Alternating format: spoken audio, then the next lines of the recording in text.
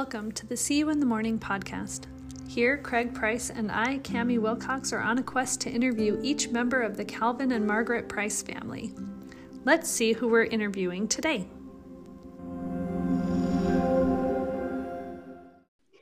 Today, we're talking to Nancy Edelman Price, who is married to Glenn Price.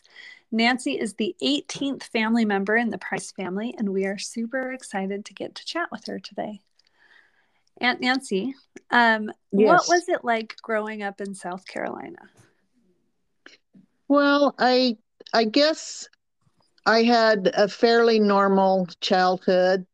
Some of the memories some of my earliest memories, of course, I was born in a town called Chester, South Carolina, and it is in the northwestern part of South Carolina.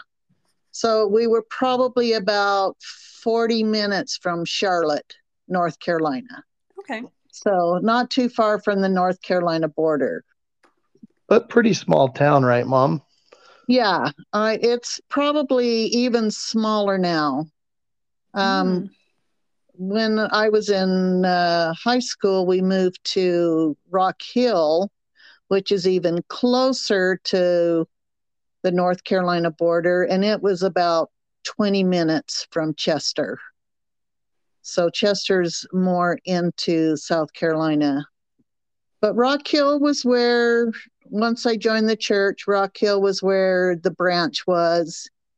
And we wanted to be closer to the branch family members. And so we moved between my junior and senior year. But anyway, one of my earliest memories, and I had to have been at least I had to have been older than that, because I remember my little brother, we had some kind of a holly tree. The leaves had little sticker pointer things on it, and he chased me around that, and I was barefooted. Oh. That sounds terrible. And I remember my parents laughing while I was crying. Oh. And I just thought that was pretty awful, but they thought it was funny. But, and I only remember a snippet of that. And then when we lived in, and I don't remember the street, but whatever house we were living in, we had a neighbor whose daughter was going to prom. And I remember my mother and I helping her make crepe paper roses. So, funny. I mean, nothing super crazy. But anyway, that's pretty much all I can remember living at that house. But anyway, we moved to a house on Columbia Street, and it had the coolest backyard. And I was a kid that didn't we would watch TV cartoons on Saturday morning, of course, but we had this really cool backyard, and I don't know if I'm going to be able to describe it as good as it was. But anyway, the backyard was flat, but then it sloped down a hill. And in that hill, there was a rock garden. There was a creek behind it. There was a tree that had fallen, and then the top part of the tree had broken off a little bit. So I was either riding a horse playing cowboys and Indians. I was either on a dragon, and I was a damsel in distress. I mean, it was the best backyard. I could take my wagon and ride down the hill. We played in the creek that was right there behind it. Eventually we got a basketball standard, and I would go out and play basketball. That was probably my first sport that I was real interested in. Yeah, And go ahead. I was going to say, you coached at one point, didn't you? I did. I played a couple of seasons of basketball, and girls basketball was so different back then. Oh, could And you do then, full court or no? no, there was Yeah. 6 girls on the court, and you were either on the defense side or the offense side. So there was 3 on each side. And then it got to be where there was what was called a roving forward, and that particular person or female could go full court. But I was always a guard, so I was on the defense end. But anyway, and then me Wait, and sorry, did you someone wear else. skirts or dresses? No, we Okay. wore shorts. Okay. Wait, so was this And like a thing? Like they really would only play half court sometimes? Oh, this, yeah, everywhere. it was city ball. I don't remember anything about high school ball, but it was city ball. And then a couple of years later, me and somebody coached a little basketball team. It was actually quite fun. So that's pretty cool. yeah, it was fun. When I went to Ricks College, I did do intramurals Oh, fun. and played basketball there.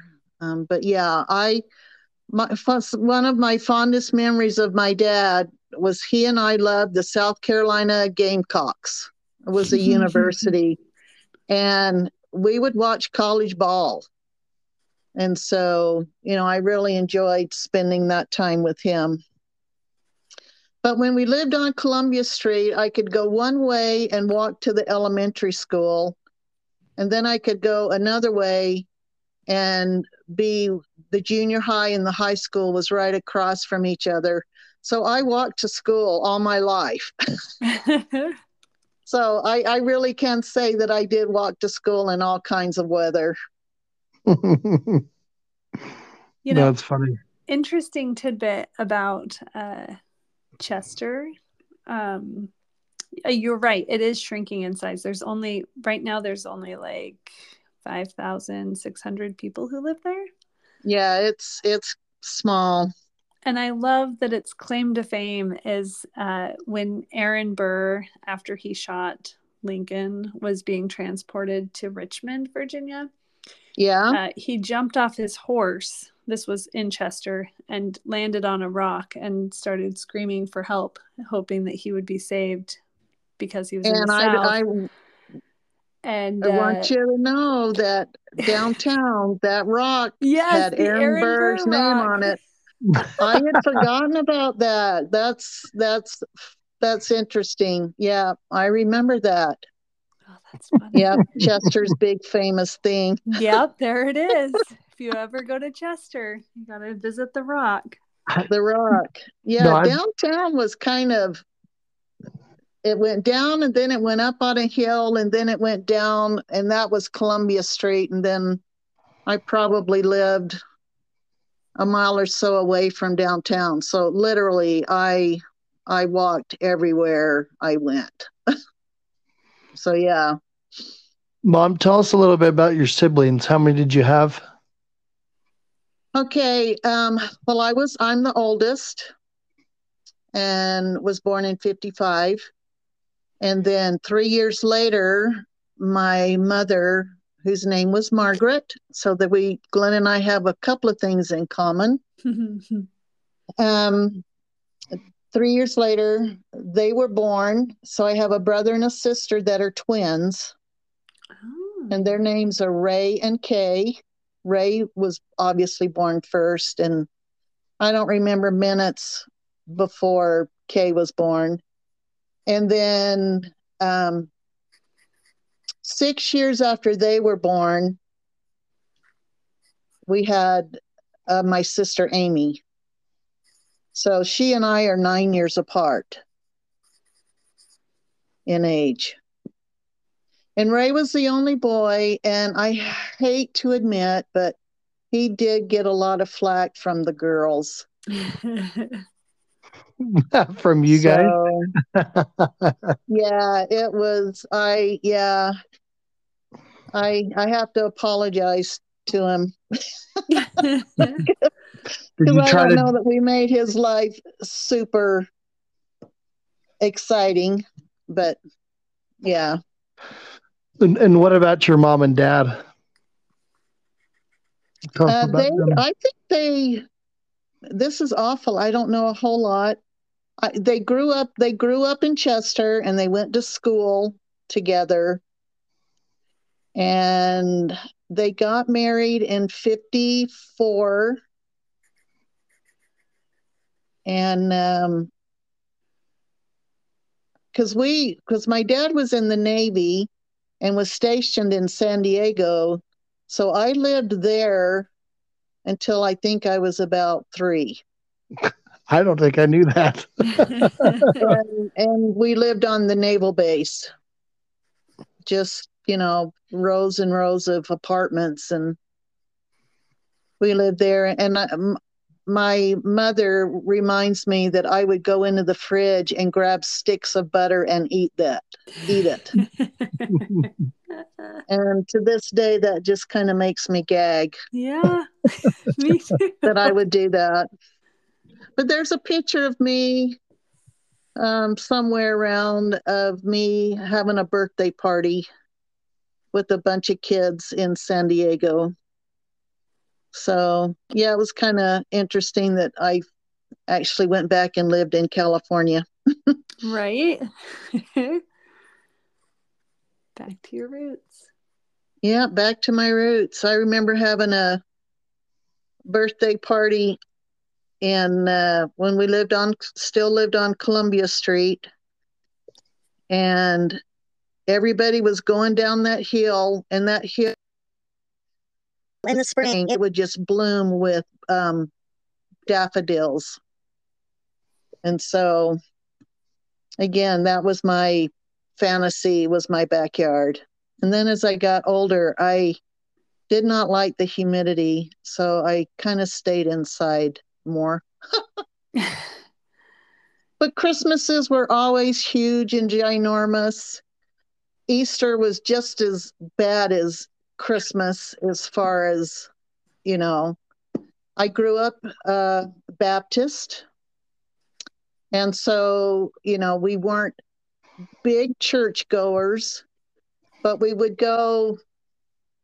definitely go Christmas and Easter. And then whenever my mom and dad felt like going. And then during the summer, they had what was called Vacation Bible School. Oh, And then yes. it was like a week day camp, and we would learn stuff and do crafts and have devotionals. So yeah, Were you in your teen years, coming up on your teen years during that stuff that you remember? It was more elementary to probably junior high. Okay. I'm gonna say. Yeah. And then my mom went to work, and because she was working and my dad was working, they hired. Yay, I love the name, nanny. Yeah, her name was Fanny. And I tell you, I loved her to pieces. My mother made her a dress because my mom sewed, and that's who taught me how to sew. And we took it to her house, and on the table by her chair would sit her false teeth in a jar of water. And I just remember that so distinctly. And I'm just like, oh my gosh, I can't believe somebody would display that in their living room. But when she saw that dress that my mom made her, she just gave her the biggest hug and picked her up off her feet. And she just, she was awesome. But there's one time I remember that my mom drove her home, and Fanny sat in the back seat, and I was in the back seat with her. And I could not understand why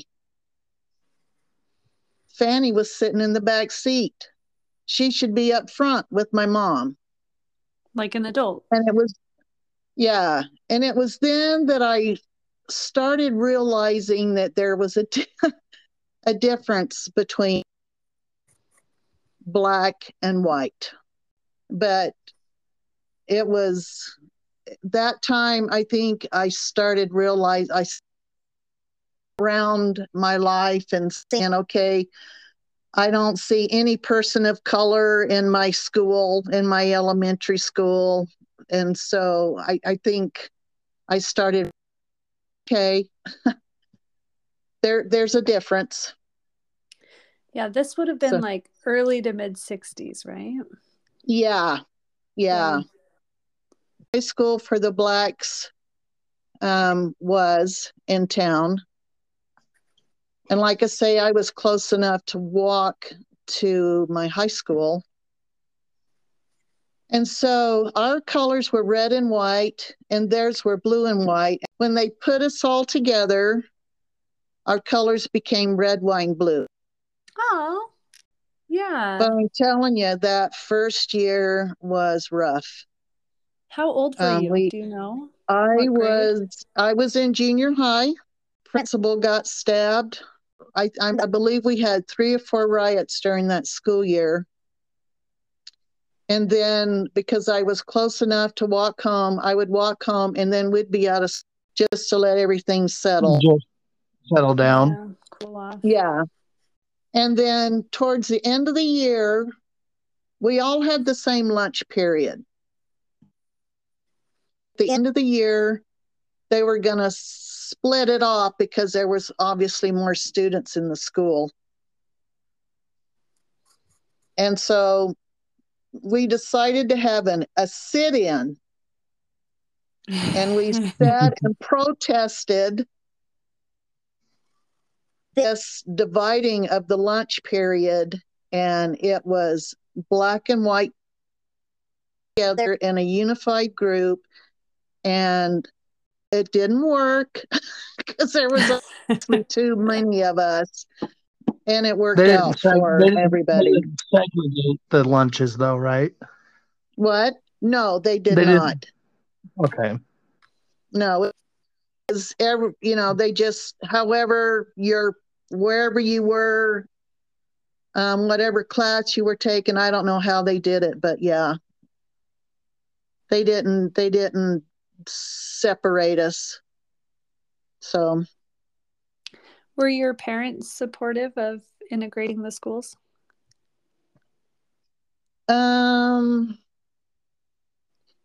That wasn't a subject that ever came up. I think that because they grew where they were, people were separated, that and stuff was ingrained in them. Mm-hmm. That they might have been. We never really talked about it. All I know is for me personally, I believed in God, and I believed in Jesus, and I believed he loved us all. It didn't matter what our skin color was. Yeah. So, and I tried to make friends either way. So, yeah, I remember you telling we joked because my dad doesn't have the best of rhythm, Cammie. Yeah. And Mom has rhythm, but she keeps telling us she learned that from Fanny. No. I thought you said correction. It was Fanny's niece. Oh. Okay. Yeah, so for some reason Fanny didn't tend us or watch us in the summer, I think. So I think she got her niece to watch us. And I don't know that she was much older than me, maybe 5 or 6 years. And yeah, she taught me how to dance. So we would have fun in the kitchen, listening to the radio and dancing.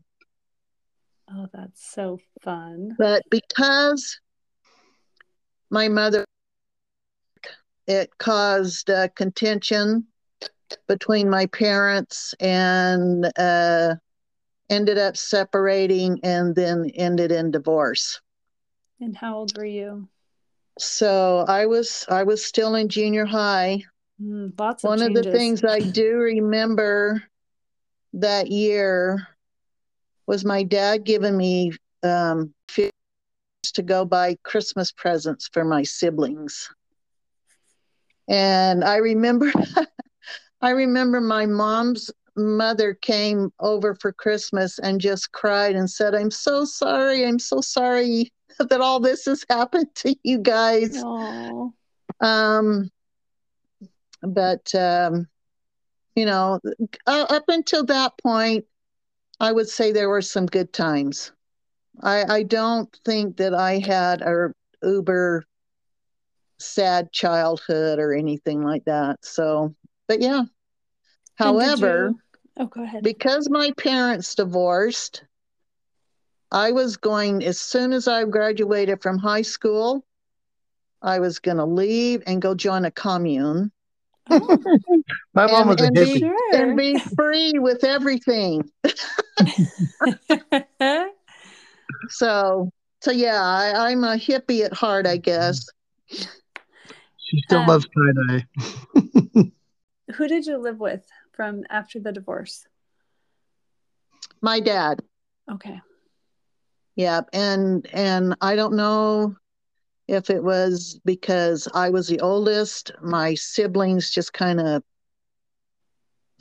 went along with the decision that I had made. And so it had to have been, I obviously they were separated for a couple, or divorced for a couple of years. Interesting enough is I found out after my dad met my stepmother and joined the church and everything that the missionaries had knocked on our doors several times. And my mom would turn them away. So yeah. So it seemed like there was a different plan in motion going on, though. Oh yeah. You didn't go off and go join the commune. Yeah, no, I did not. Heavenly Father stepped in with that, but my dad met Joyce. She worked in a meat department at a grocery store where my dad went and got meat. And there was also a group called Parents Without Partners that I think she got him to go. And then, so they became friends at first, and then their relationship blossomed. And they got married in March. Now I can remember dates. So in March of 72, they got married. My dad got baptized. And then I was baptized on May 18th, 1972. How old, Mom, again? 1972, 55, what's 17. that? 17. So, yeah.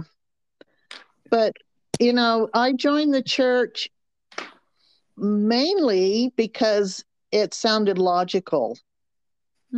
I don't remember feeling this big old burning testimony or burning within my bosom kind of thing. But they would say, you know, there's life after death. And I'm going, okay, yeah, that sounds logical. I'm okay with that. And then they would say that families can be eternal, not just in this life, but the next life. And I go, yeah, that sounds perfect. I agree with that.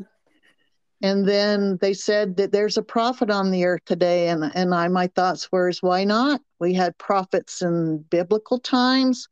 Why not have a prophet on the earth today? So it was kind of more of a logical thinking. And then a couple of months after I had joined the church,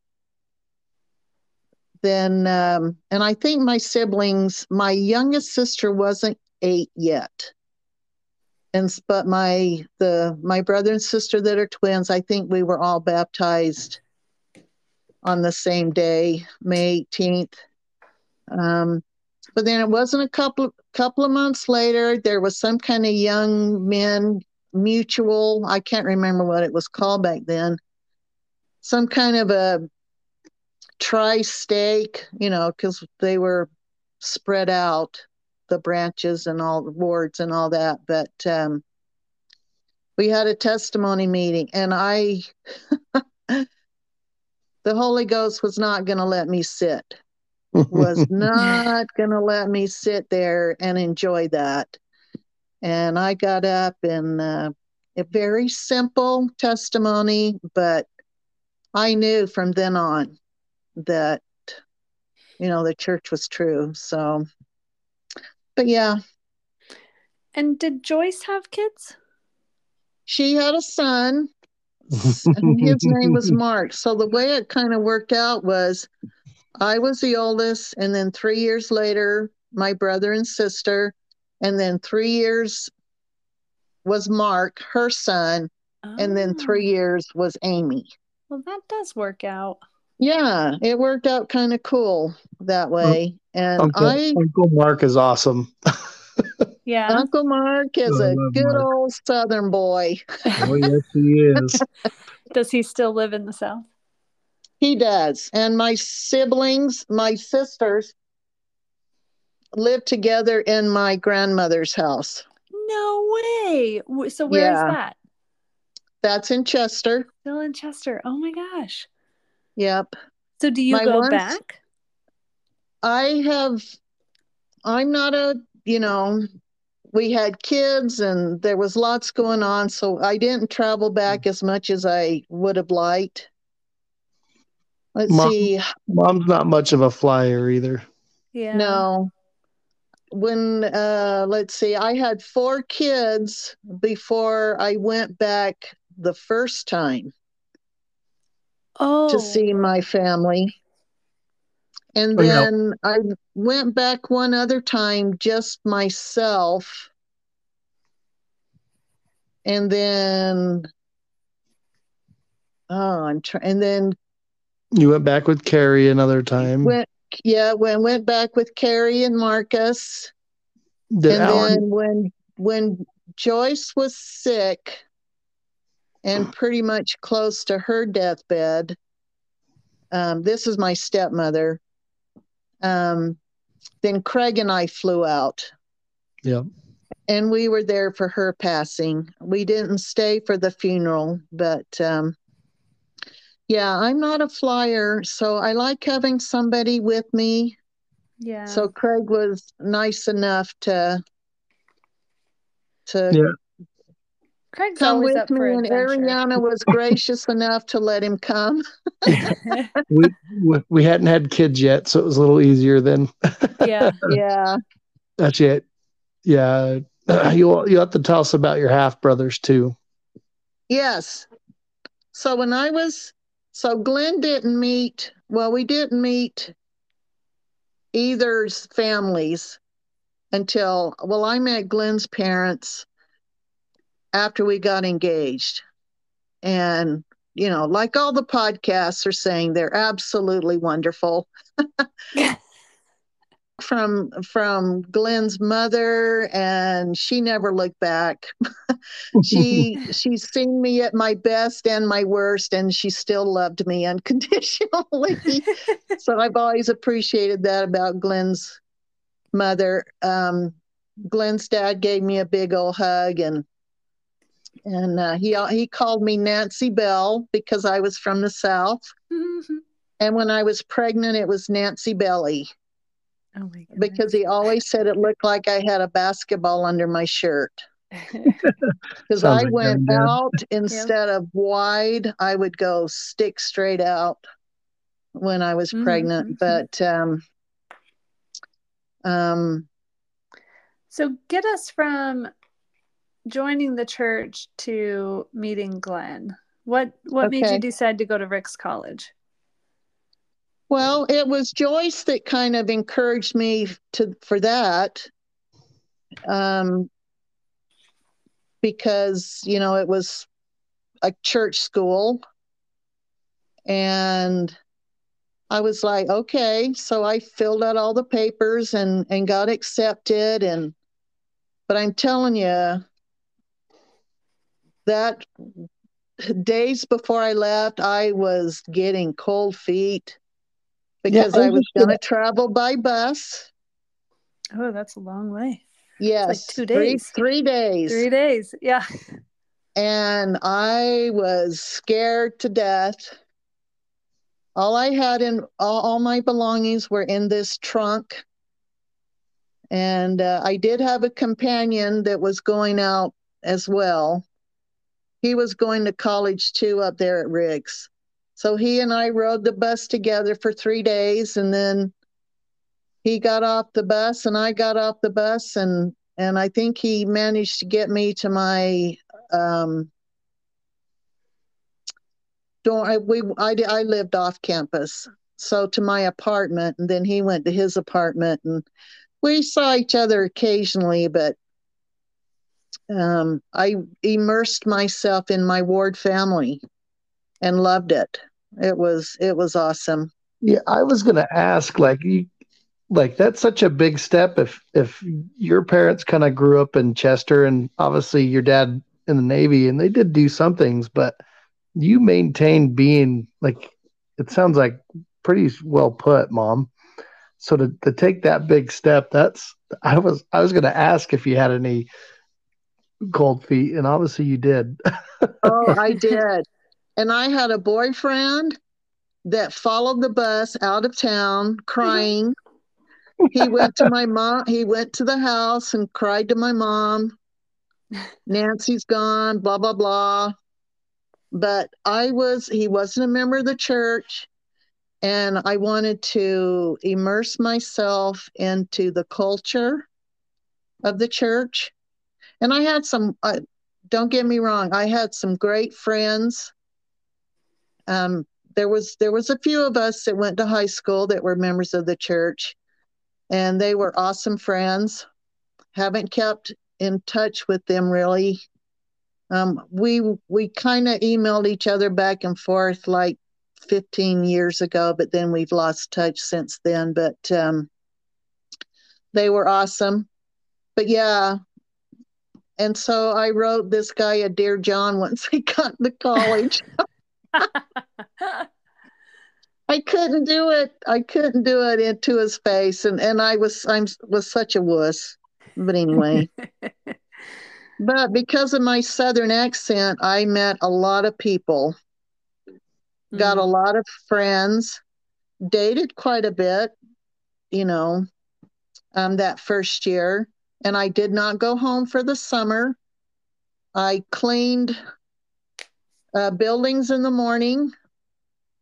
My first year at college, actually had a class with Barbara's husband, Doug. Oh. Yep. So I kind Yeah, of knew him from that class. Did not know he was dating Barbara or anything like that until Glenn and I, that was probably our first date, was to one of Doug's sister's weddings. And we saw each other, and I know you, I know you. Anyway, that was kind of fun. And but yeah, yeah, that second year was when Glenn came to Riggs College again. And that first Sunday, he taught Sunday school, and I was so impressed. I thought he was cute. And so I tried to make the first move by going up and telling him what a great job he did on the lesson. And he just kind of thanked me and didn't really say anything. And I'm going, okay. So it went about my Sunday, and we were meeting our family home evening groups.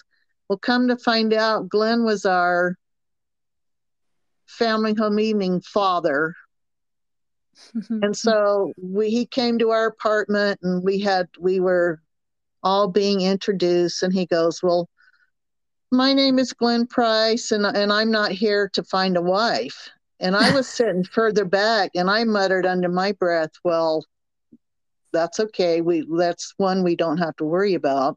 But that makes one at Rick's college. we would go to their apartment and wash dishes, and he would come up and say hi, and we'd help around their apartment, and I tried to not try to look like I was interested, or because I was interested, but then I just felt like he was not. And so I backed way off. In fact, so way off that he would come over and invite my roommates to go. And "Nancy, do you want to come?" "No, I'm good. I'll stay here." And it took a minute, and then we started dating. Isn't Dad's side of that? He'd say he was doing that to try to get you to come. Yes. He would say that, and I believe that to be true. And then 3 weeks later, from our first date, he asked me to marry him, and it blew me away. Yeah. Slow down. I was right. I was not. We had gotten, I felt like I loved him, and didn't want to really date anybody else, and he didn't really either. But I did say no the first time because I hadn't prayed about it or really even thought about it. And because of my parents and what they went through, I felt like I had some trust issues, and I did not want that to happen to my family. If I was going to be married, I was going to be married forever. So, but we did decide not to date anybody else. And then, so we dated through that semester, and he went home to Portland, and I went to California with a roommate and enjoyed Christmas vacation there. And then we got back, and I believe it was probably January 3rd or 4th. We went and drove around the Idaho Falls Temple, and he asked me to marry him. And I did say yes. So in the time between September and January 3rd or 4th, Glenn went from "I'm not here to find a wife" to "You marry me" twice. Well, and I think he told his story about him praying about it and got an affirmation, to ask me, and then he went back to the Lord after I said no, and will give her time to get the same answer. So yeah, I think dad's side of that was, I didn't think that she needed to have the right answer either at first. Yeah. Right? Yeah. I was cautious. I'm still kind of a very cautious person about stuff, but yeah, I just wanted to make sure that if I was going to get married, it was going to be with the right guy. So. And so far, that's worked out pretty okay. Yeah, I think so. It's been a roller coaster ride. Well, we would say you're lying if it wasn't. Yep. Well, my husband is a very patient man, and with all the baggage that I feel like comes with being from a divorced family, and not real dysfunctional, but a little bit maybe. He's been there for me and let me grow up into to a good wife and a mother, I hope. I don't think anybody would doubt that. Yep. When you were at Rick's College, what was your major? Oh, you know what?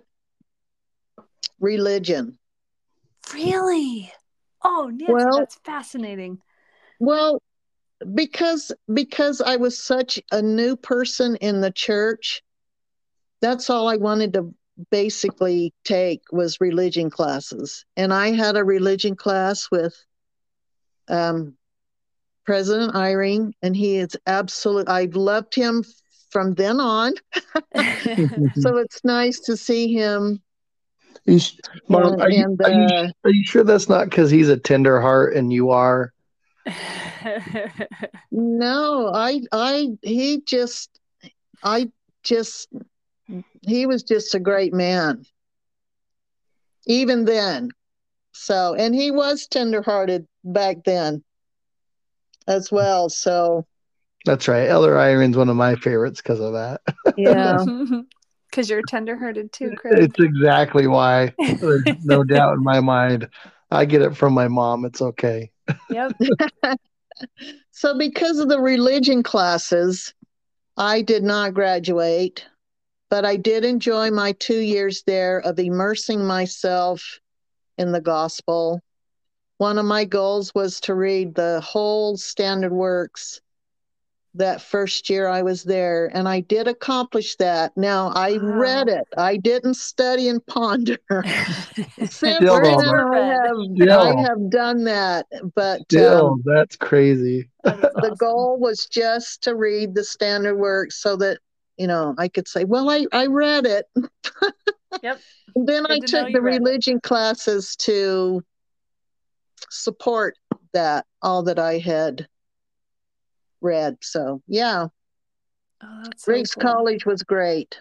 I loved it. So while you were engaged, you went to one of Glenn's sister's wedding receptions. Is that how you No, met the family? it was Doug's, Oh, Barbara's, okay. Barbara's sister-in-law wedding.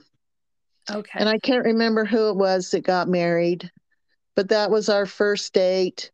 And then I think our second date was I was babysitting. I can't remember who in the world I would know that I would be babysitting for. But anyway, I babysat for somebody and he came with me.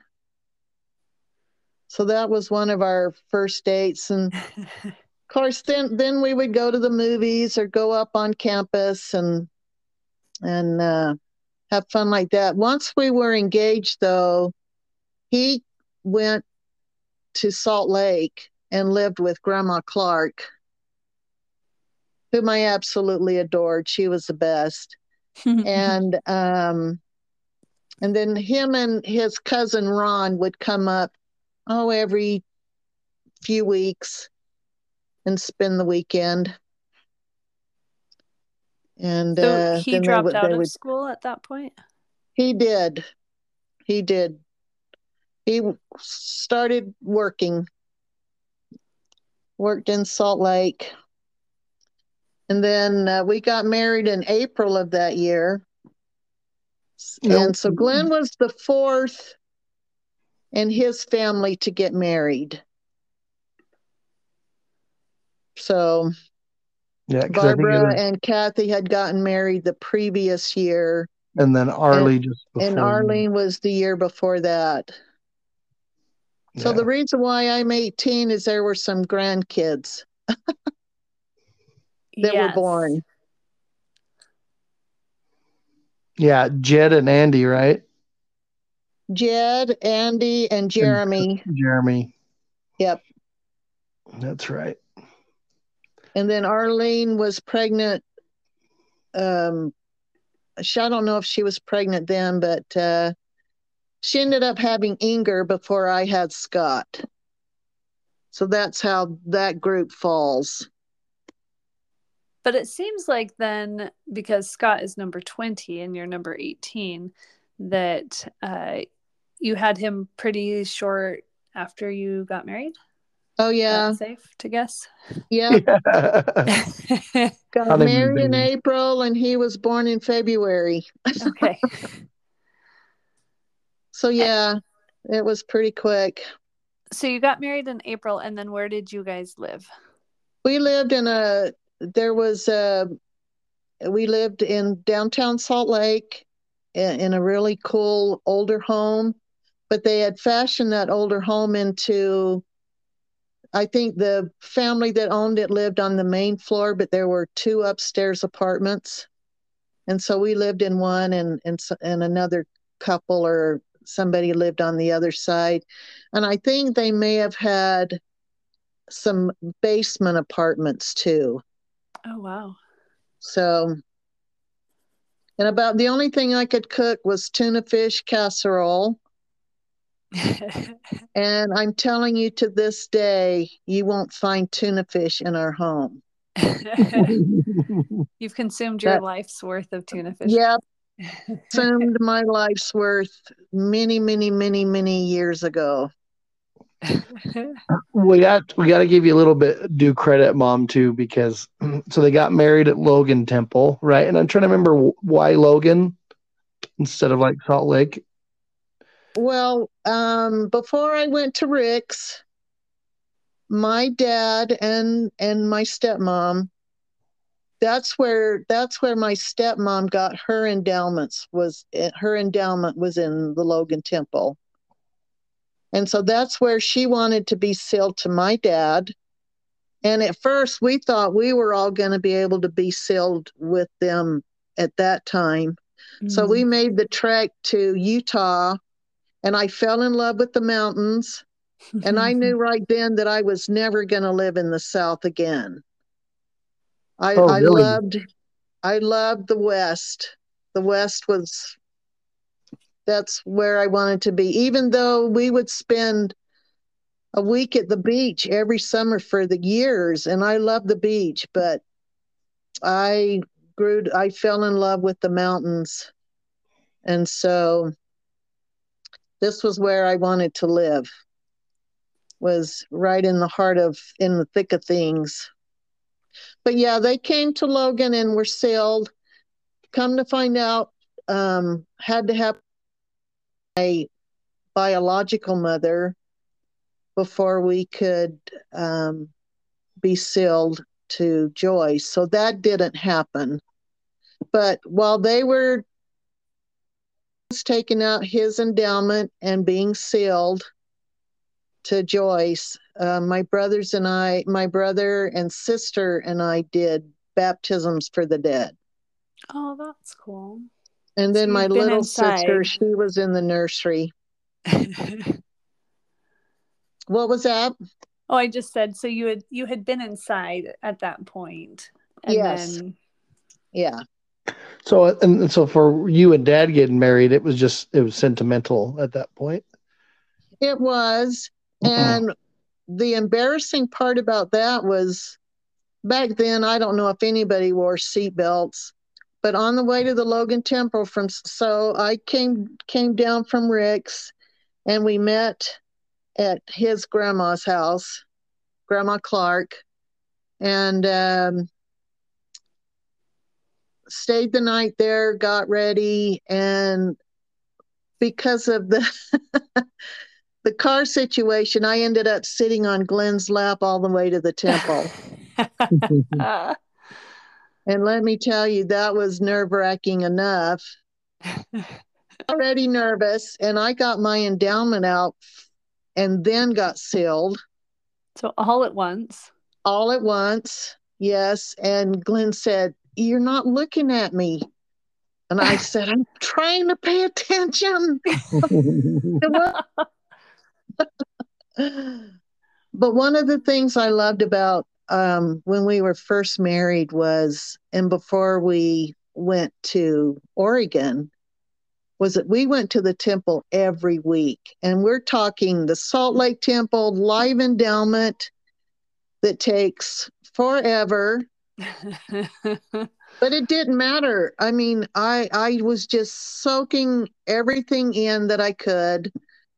And it was such a great experience for us, and never forgot.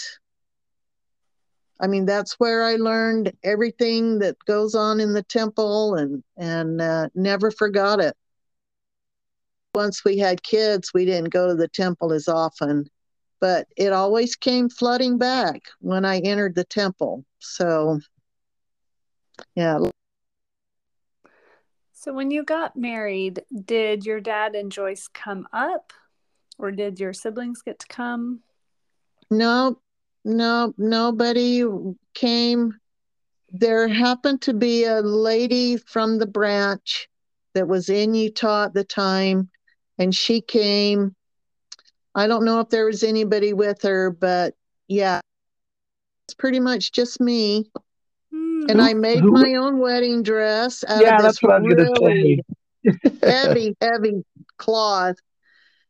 And once I was pregnant, I couldn't wear it. I just was suffocating. Yeah, it was hot. It was hot. So then I would just rent a temple dress when we went to the temple. But It is a pretty dress. You did a good job, Mom. I love this strong, independence, capable. I'm loving this. You were so brave. I probably can still be a little too independent, but you know, I once the gospel came in my life, there was nothing that was going to take me away from it. So. And did you still have contact with your mom, your biological mom? I was very angry at her for what she had done to our family. And no, I did not speak to her for many years. And I was pondering one day about eternal life and all this stuff, and I thought, you know, only good people are going to go the slush, and only people that are hearts. So you need to forgive your mom. So, but it took several years before I finally saw her again. But yeah, we were never real close, but we did keep in contact with each other. So, but yeah. And she would send us birthday stuff periodically, not all the time, but I remember getting stuff. Or was it Christmas? I don't know. At Christmas, and then she used to send, and then I would just get stuff and say, this is from Grandma. And then she started sending clothes that never fit. and I just think she kind of quit, and then she went back to money. But well, and I remember my grandparents really didn't understand the gospel, and I think my mom and dad did try to teach them, and they were really good by example of living the gospel. But my grandmother really thought I was out here barefoot, and my husband kept getting me pregnant, never coming back. And yeah, they really thought that I had been kidnapped and brainwashed, and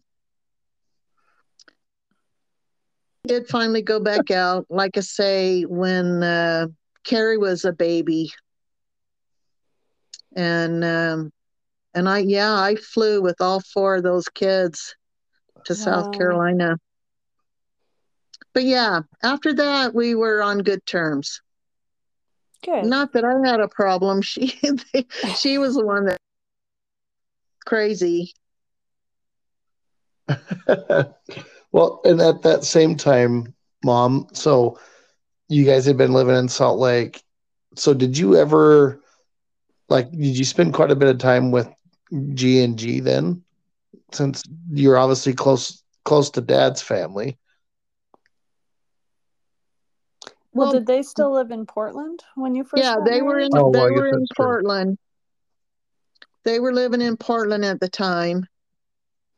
And so we decided that we're going to move there, so we packed up the truck, sold our little car, and drove to Oregon. And somewhere along the way, we had car problems, and that was the beginning of the car problems. And your life has not changed since. I was going to say they haven't stopped yet, right? No, I mean, as we got newer cars, then they didn't break down as often, but yeah. It makes for interesting conversation and stories, though, I'm telling you. Oh, absolutely. But yeah, we did finally make it to Portland, and Glenn got a job in Seaside. Huh. So in Seaside for the week and then come on the weekends. And February comes around and having twinges. And so he went all the way to work. So we went to church on the Sunday, and he got up that Monday and went to work. And then I went into labor Monday evening. So he had to turn around and drive back to Portland. And then, and that's when we got Scott. But he made it in time. Number one.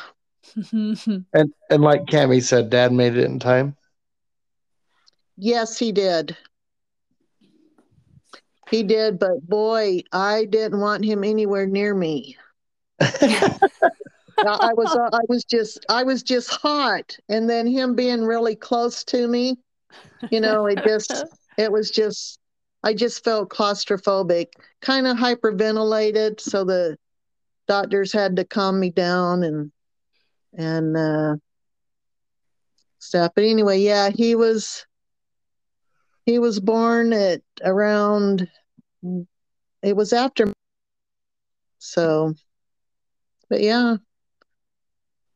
Yep. And then Aaron was born in Seaside, Oregon.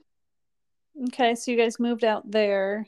Yeah, we moved out there after Scott was born and lived in a beach shack. And had the little house.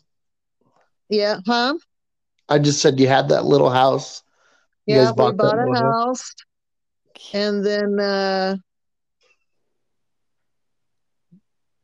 I got pregnant again, and we decided to move to Eastern Oregon by Janelle and Mike.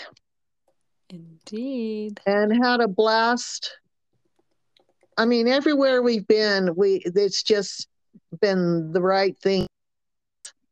But then, I was pregnant with Alan, and Janelle was pregnant with Katie, and I was for Janelle. But Katie decided to come early. And so yeah, Katie's, I think, like a month older than Alan. I think that's right, because she's April 20. Oh gosh, I'm going to get this wrong. April 24th. Oh yeah, and Alan is May 26th. So wow. So pretty much exactly a month. Craig and I had a similar situation. Ariana was pregnant with Crew, and I was pregnant with Colette, and I think they were due like 3 weeks before me, but Colette came early, and so outbeat us and cast a loss. Yep. We have early with babies. The exception of Brett, all my kids were late. Huh. Yeah. That's right. Brett was the only early one. Yep, he was 4 days early. And I want you to know, Cammie, that our claim to the Price family name is that I had the heaviest baby. Oh, yes. Yes. Were all of your babies big? Yes, except All for but Brett. Brett. Okay. Kevin, I do had, you know who the heaviest one is? I'm pretty sure it was you, right? It was. Yeah. it was, he And he came, he was 11-1. Aaron and Chad were all, they were 10 pounds. You also had the longest baby. Yeah, but I don't remember It was the, Chad, 22 inches. oh, okay. whoa, that is a long baby. I was 21 and 21, but the heaviest, and Chad was the tallest, but 10 pounds something. Yeah. Yeah, those are big babies. So what do you remember how big Scott was? Yeah, he was 8'2". Okay. Aaron was 10'2". Um, Alan was in like, I think Alan was like 8'7". Carrie was around that same weight. And then, Brett was like 7 pounds. So for most people, that's pretty normal. Mm-hmm. But for me, that was tiny. His diaper, I could wrap, both sides, whereas all my other kids, they were pretty healthy looking babies. And then Craig was 11-1. So yeah. Solid. I would have stopped after that too. Oh. Well, we kind of thought we were done after, Uh-huh. but then we had our three boys. They were always called the little boys. They're not little anymore, but yeah, there was boy, girl, and then the little boys. Yeah, we always teased Brett that he was supposed to be the girl. To keep the order. Yeah. Well, and Mom, so I mean, having 7 kids, never short of a party. Was it hard? You can be honest. Well, were you perfect? No, none of you weren't. Did we have to discipline? Yes. Um, but I mean, I thought we had fun. So I don't complain for sure. Oh, I don't doubt that you had fun. I'm sure you guys had so much fun. Oh no, it really was a good time. I just try to wrap my mind around 7 kids sometimes. It's impressive. Well, and I took you all to the store, and Aaron goes, I don't know how you did it with 7. I have a hard time with 3. And now with my grandkids, I'm so over the top nervous because they're in my care and I don't want anything happening on my watch. There's no way I could take 7 grandkids to the store unless I had older grandkids with me. Yeah. But Well, that's probably how it worked a little bit. I mean, Scott was 10 years older. yeah, yeah. And I didn't really do that too often because, Scott and Aaron were, when we were in California, they were going on, teenage years and were old enough to watch you guys if I needed to run to the store. So, but, every once in a while, all 7 of us would go marching in to the store. We got some interesting looks, persecuted a little bit for having a large family. But, and I kind of felt sad by that because, here we had wanted a big family and felt like we were doing what we were supposed to do. And here we had people telling us that this wasn't a cool thing to do. So every once in a while I would get sad, but generally not. And it was nice.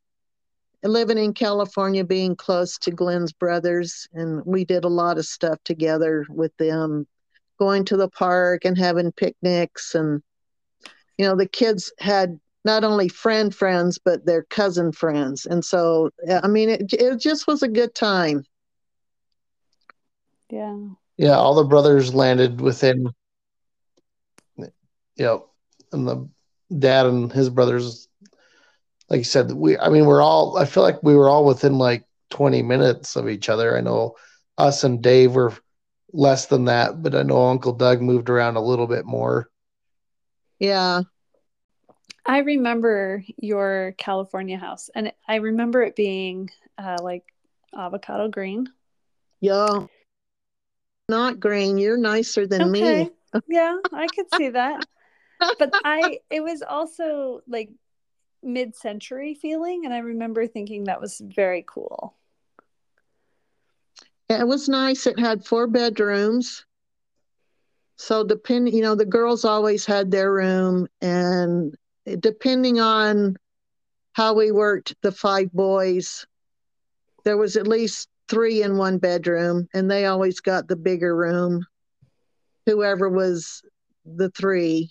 And then there was a smaller room that had 2 boys in it. So it was a fun house. We had lemon trees in the back. Oh, that's cool. Yeah, Mom, do you remember we'd cut the lemons in half and you bring out a plate of sugar? Oh, I do not remember that, but yeah, I can see that. Yeah, you'd get lemons from the tree and we'd cut them in half and you'd bring out a plate of sugar and we'd just put the half on there and you'd just lick it off. Oh, Yeah, that's fun.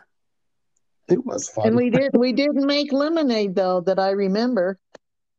I don't necessarily remember that, but we did have some fun. We had some fun times, Cam. I'm glad. I forgot that you came to that house. So I'm glad. Yeah, I think I only went one time. It was when we had that family reunion at Uncle Doug's family's cabin. And then Megan and I went back to Grandma's, and Chad stayed with us. And then the plan was we stayed at Grandma's for, I don't know, a couple days, a week. And then we were driving to California with Dave's family. I think they were coming down from Canada maybe. And anyway, we all kind of caravanned down to your house and then hung out there for a little bit. And then Grandma and Granddad took us back home to Portland. Fun. If I remember correctly, I think, did Devin and Derek come to the house too, Craig? I can't remember. I believe Jed came because I know him and Scott went snowboarding. I could be way wrong on that one, but I do believe that Jed was there and they went snowboarding. They did one year. Yeah, I don't know. I don't think it was the same. I don't know if it was the same year as that, but I do remember having people coming from Utah or not just Utah, but cousins coming out to that house. So yeah, that was a fun house. Yeah, I remember getting the big room most of the time. Yeah, that checks out. You're the youngest. You should. I believe you did. I was like, I think Chad, Brett, and I don't know if I talked to Scott now and Alan, and I don't think they minded us as much, but I think they would prefer that the older two got to hang out together. Yeah. I don't know if Chad always liked being called part of the little boys, but that is what we were. Yeah. Well, as you guys got older, we probably didn't say it so much. So yeah, we had 3 kids born in Oregon and 4 born in Utah. So after you lived in Eastern Oregon, how did you get back to Utah? And what was Glenn doing for a job at that point? Well, he was working construction in Oregon. Okay. And then I'm not sure what caused us to move to Utah, other than we felt like we should go. And then he got a job in Wyoming. And again, he was in Wyoming when I went into labor with Carrie. So he had to drive from Evanston, and Arlene and Andy were living there at the time. He had to drive back to Ogden to witness the birth of his second daughter. He made it in time of that one too, right? He did make it in time. She was born about 10 o'clock that night. I remember going to the doctor that morning, and the doctor likes to check in, see if things are going okay, and he goes, "Nancy, you're going to have this baby tonight, and it's going to be a girl." Oh. And boy, was I ever I'm going, "Oh, I don't know if I'm ready for this or not." But anyway, I started feeling twinges on my way home and was having contractions. Managed to make it till Glenn got back from Evanston, or down from Evanston, and then we went to the hospital. And sure enough, out came this baby girl. So we really thought it was going to be boy, girl, and then, kind of keep that kind of pattern. But we like our 3 boys at the end. Well, I always laugh because Dad tells this story of it was either me or Brett when you were going in to have one of us. It was on the tail end, but he says, usually when you go to the hospital, a newer expecting mom, "I'm going into labor. I'm here to have my baby," and the nurse is like, "Yeah, sure, we'll check if you're, if that's going to be legit or not." But Dad said that, you guys went in and you're like, they're like, "Well, how can we help you?" And you're like, "Well, I'm here to have my baby." And then one nurse was like, "Oh, okay." And then the other nurse had said to Dad, "Well, what number is this?" And whether it was 6 or 7, I can't remember. And the lady's like, "Oh, she's going to have this kid, huh?" Yeah. It was Brett. Yeah. Like, oh, From yeah. the time I walked into the hospital doors to the time I delivered Brett was 22 minutes. Wow. So ready to go. Yeah. Yep. Was definitely ready to go.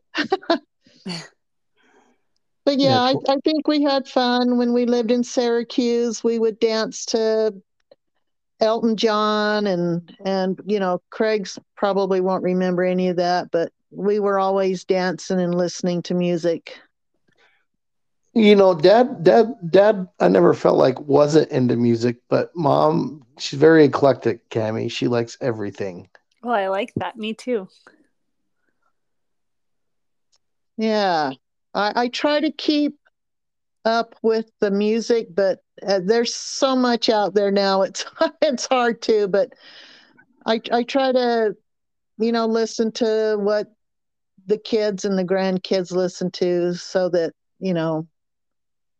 we can have conversations about stuff. But a lot of them like the classic rock, and I'm a rocker, so yeah, a lot of them do like the classic rock. So it's been fun. Yeah, my son is that way actually. He loves, like, I think it's actually really funny. He didn't like music with words for a long time. So he liked classical until he was probably 12. And then he heard Queen. And that changed his life. He was like, "What is this?" And then Nirvana, and like it just kept. So yes, that is now his music, and yeah, I just think it's so funny.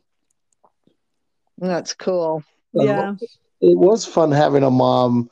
I gotta admit that tend to like your trends, like Mom, you really did. I mean, I can think of like you liked Blues Travelers.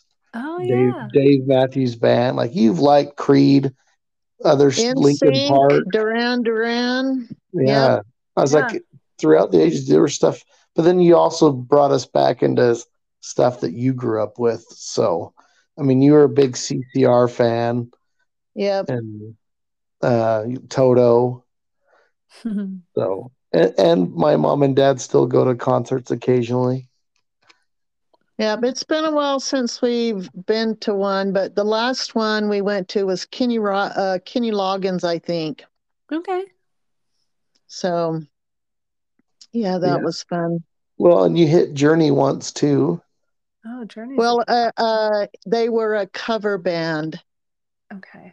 Oh, okay, that's right. Your dad still cracks up at that one because the guy that was the lead singer, no shirt on, but coat and tails kind of jacket, and he was a little heavier than I can't remember his last name, but his first name's Steve, the lead singer for Journey, and but they were fun. They sang pretty close to what they did, but yeah, yeah, we've had some good times. On Sunday though, we would listen to classical.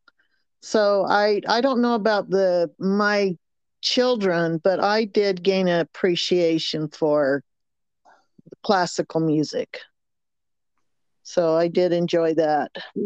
I remember you listening to that. You had the big, my parents bought this big, you know how you buy a CD pack, but it'd come in with like 6 discs. Yeah. If it was like a big, so it was like Mozart, Beethoven, and it had a lot of their stuff. And that Yep. was like when we bought the first like CD player we ever owned. I remember we'd listen to that. So I remember that. And movie soundtracks. Oh You yeah. remember Dances with Wolves? Oh yeah. Yeah. I've seen And that movie so many times. and Last of Mohicans. Yep. Last of the Mohicans. Yep. Those were two of our favorites. So yeah, we did try to make Sunday a little different than the rest of the week. So we traded our rock and music to more subdued music. So did you feel like so you joined the church at 17, and before that, for a good chunk of your life, you went to church some holidays, some other times, and so Sunday probably wasn't all that different. And then obviously Glenn's upbringing was very different on Sundays. Yep, So how did yep. you guys decide what you wanted your Sunday to look like? Well, let me just say, my Sundays, we went shopping. And so it was hard um, joining the church. And, Sundays were just going to church. And I was like, da, da, da, da, da, da, da, da, da. Okay, what do I do? What do I do? What do I do? Um, but because I wanted to do what what the Lord wanted me to do, and in my opinion, and in our way to keep the Sabbath day holy, then those were decisions that Glenn and I made together.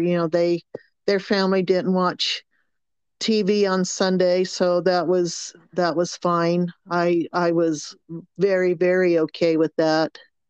And there were times that we would watch Disney, on Sundays. Yeah. But as a general rule, we didn't watch a lot of TV on Sunday. We'd go to church, and Glenn would need to have his rest time on Sundays, and the kids would go to their rooms Oh, and dreaded quiet time. quiet time. Yes, that's what it was. I can't say that. I try to get my kids to have that. So, Oh, we've all, yes. Well, Scott being the oldest, he obviously got the brunt of us trying to be parents. And I will say that Glenn and I weren't perfect parents, we tried to be the best that we could be. And I do remember that I apologized to my kids several times for overreacting on stuff, and but when Scott was little and we lived in Seaside, the post office from our little beach shack was maybe a quarter of a mile. But I'm telling you, it would take us an hour because he would stop and look at every bug, and he had to twirl around the light posts and stop signs, and I would let him do it. He was exploring. So that I just wanted to make sure he was having a good time, and he was loved building bicycles, and he was our skateboarder. He liked to skate. And Erin, when she was little, people at first thought she was a boy, so she wore dresses every day after that for a long time. And she was our dancer. Yeah, all the way through high school. Yeah, she was marched with the band as color guard, and then they would do winter guard without the band. And but they would do this stuff to rock and roll music, and I loved that. So I was way way into watching them perform and do their dances and rifle and flag, and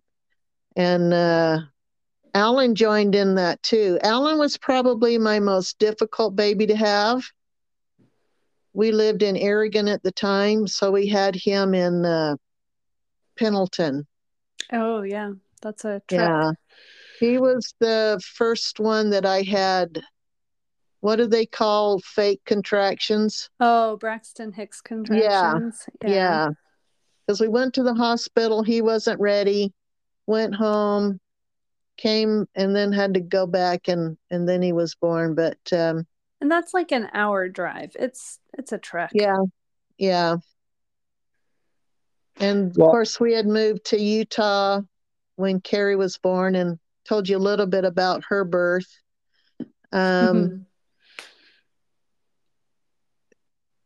Carrie was our money manager, and when she decided that she was gonna start earning money, boy, she's the saver of the family. I don't know where that came from, but anyway, she got the skills. In fact, before we moved from California to Utah, we had Scott was on his mission, and Aaron was already living with G&G. And we had a garage sale and sold quite a bit of stuff. And she kept all the money for the trip. She paid for the hotel.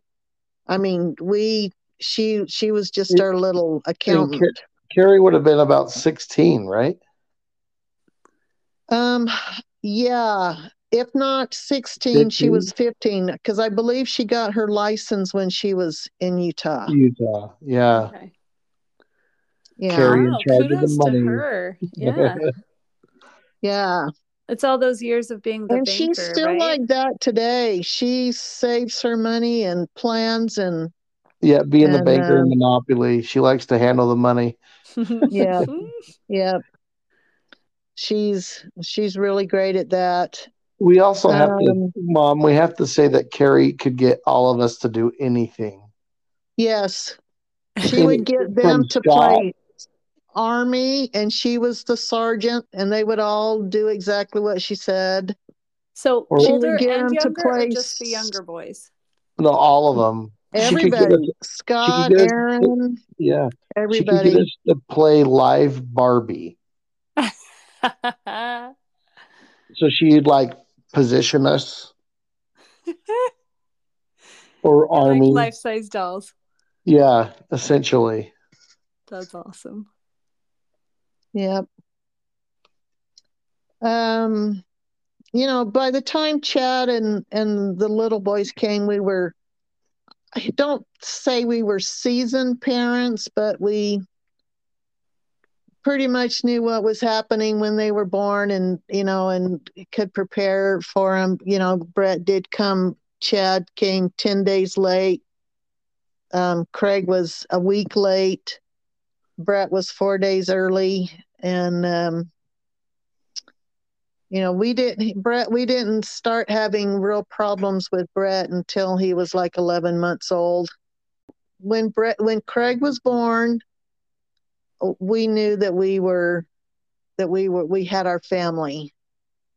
And they say that 7 is complete. So we had a complete group of kids that we absolutely loved.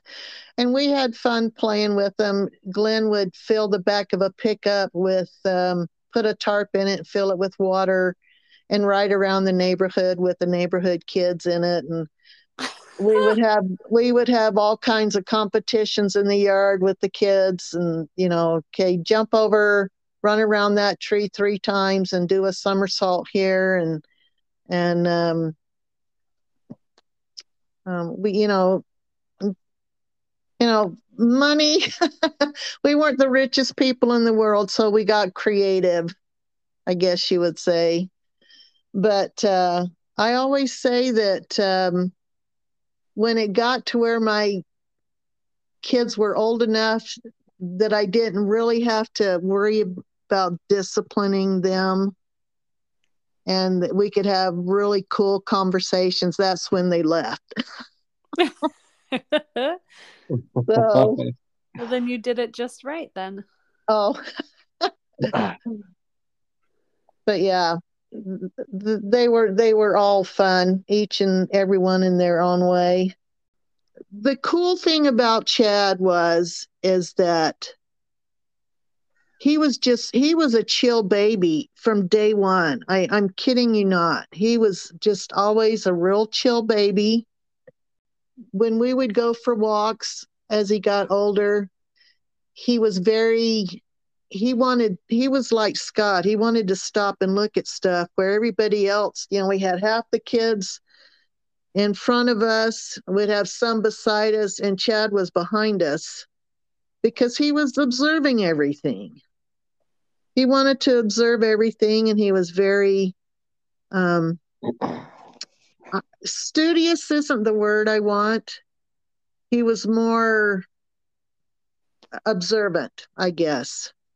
Yeah. He just liked to observe a lot of stuff. Brett was a listener. He always tried to, if he knew there was something that you were interested in, he would listen and learn so that he could, be involved in the conversations, with whatever, because Glenn is all about cars, and so are a couple of the kids. And, Brett, he just learned about stuff so that he could be involved in conversations, and they would go to the car shows quite a bit. That was a big thing with Brett and Glenn and Craig. They would do that. They did that for several years. And then I don't know if it was because Craig got sick, Brett got sick, or if he got married. They didn't do it as much. Well, I felt like Chad read a lot too, Mom, and which you did. I always felt like you read quite a bit as well. Yep. But Dad read.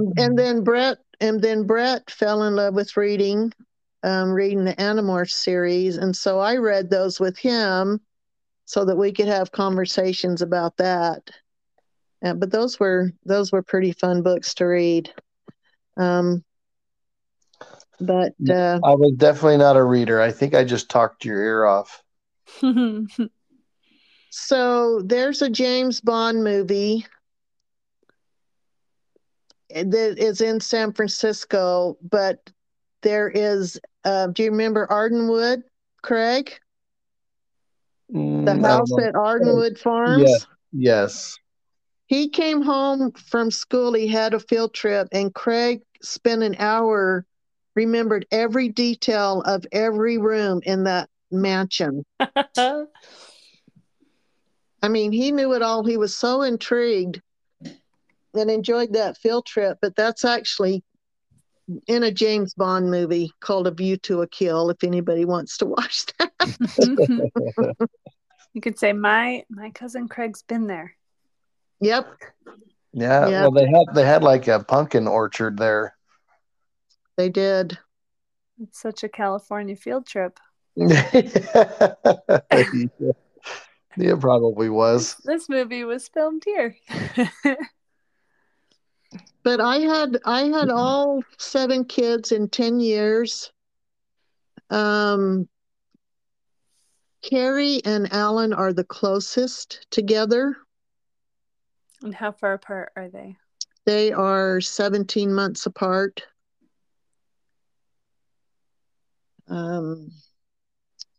So yeah, we had them quickly, and then it was all fun after that. Yeah, we never got in any trouble after that. Oh, I'm sure not. No. No, there's plenty of stories. Glenn and I, if the kids got hurt, we waited a second before we ran over to see how they were doing. If they were getting up and coming to us, and we thought, oh, okay, they're fine.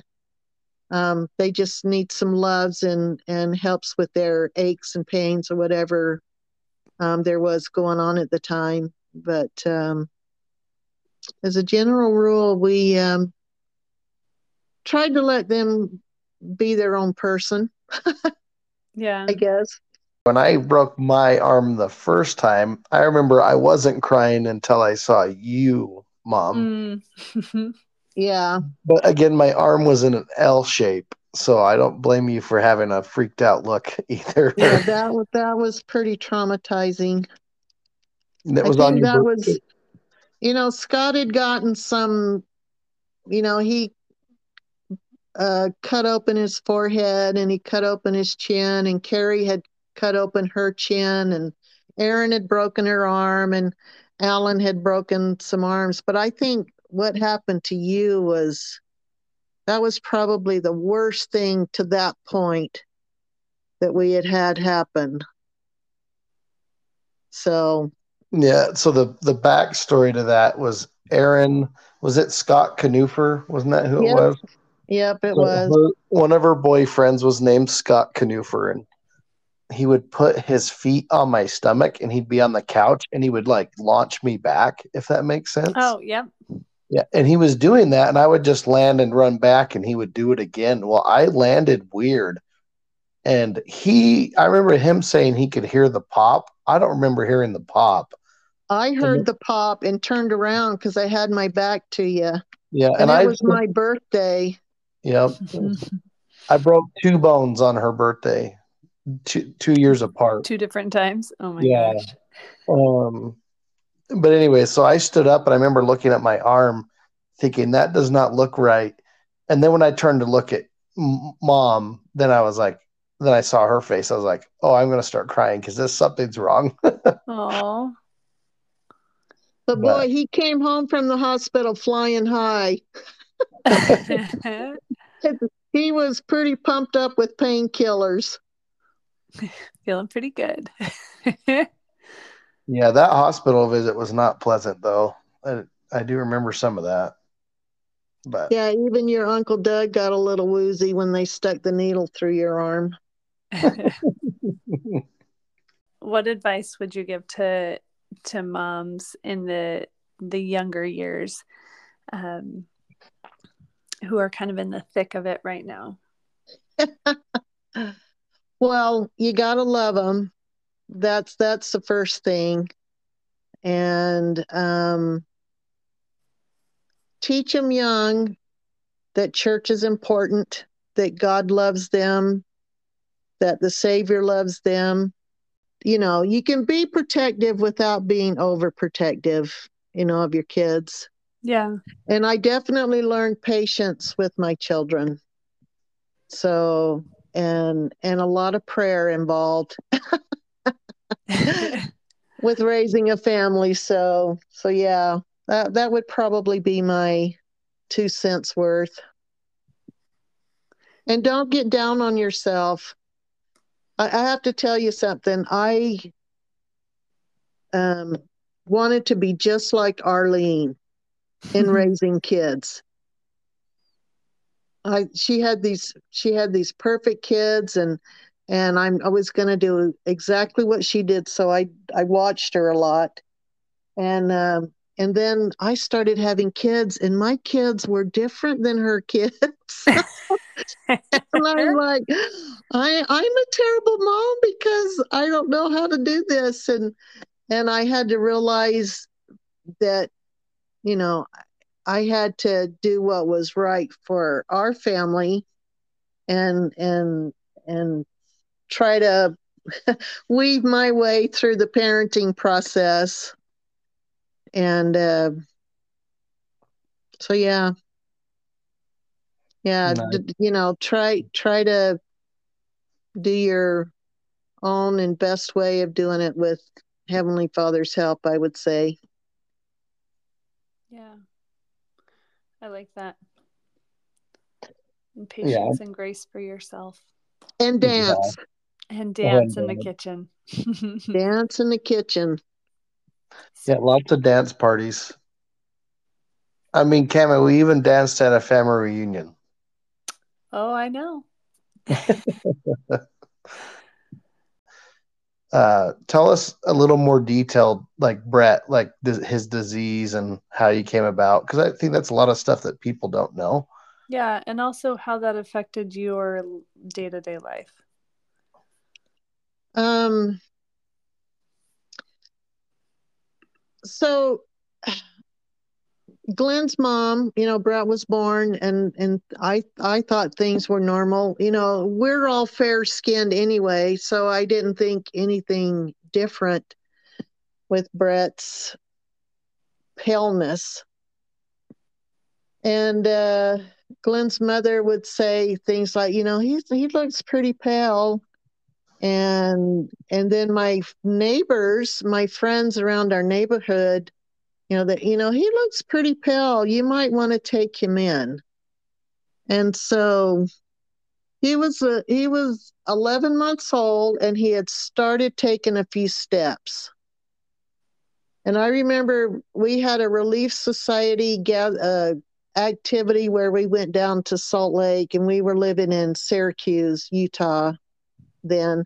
So we had a Relief Society activity, and we went to the church office building and had lunch there at the Lion House, if I remember. And so Karen came and watched the kids for me. But when I got back, she said, Brett won't eat. He's very lethargic. I'm not sure what's going on.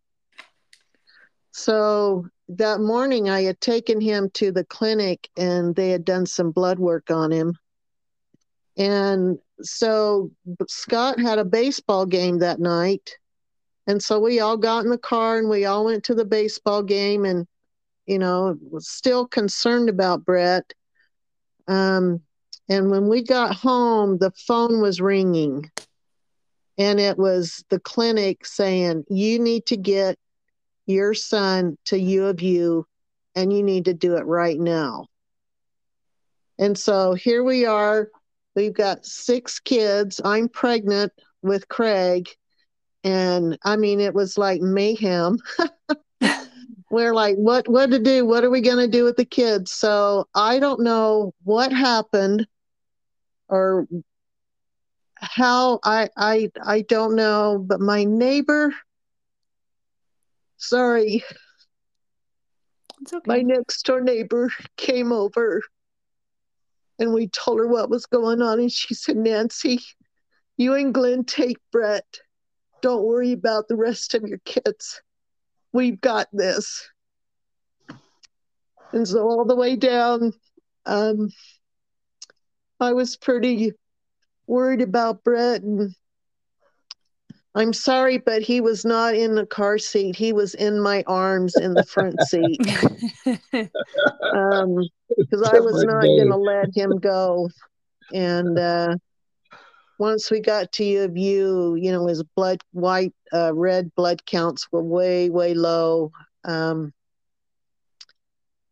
They did a bunch of stuff, gave him some red blood cells, and the next day he was rattling that crib like a monkey. He wanted to get out so bad. He had pink cheeks and he was raring to go. And we were there for a couple of days. They tested Glenn and I to see if we carried something. And of course, then that made me worry about Craig, being pregnant with him. But turned out that we didn't carry whatever this was. And so that kind of started us on our journey with Brett. He was going down to Primary Children's, and I had incredible neighbors. That's all I can say. And Glenn's parents that were close enough that they could take the kids, and then we'd go down to primaries. And so I got to know Primary Children's Hospital really well.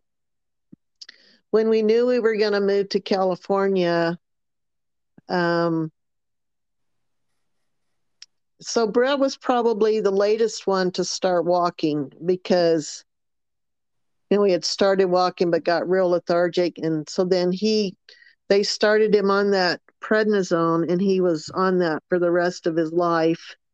Never really could get control of his blood counts. And of course, he grew up and did normal things, played baseball, played sports and stuff like that. And we had to travel across the bridge, and I don't like bridges, but we'd have to go from Union City, where we were living in California, to Palo Alto, to the Children's Hospital there. And Primary Children's had recommended an oncologist there at Palo Alto. I don't know if you remember the boy that first got AIDS. Mm-hmm. The doctor that took care of Brett was also the doctor that took care of that kid that had AIDS, that got it from a blood transfusion. Mm-hmm. So he was a great doctor. And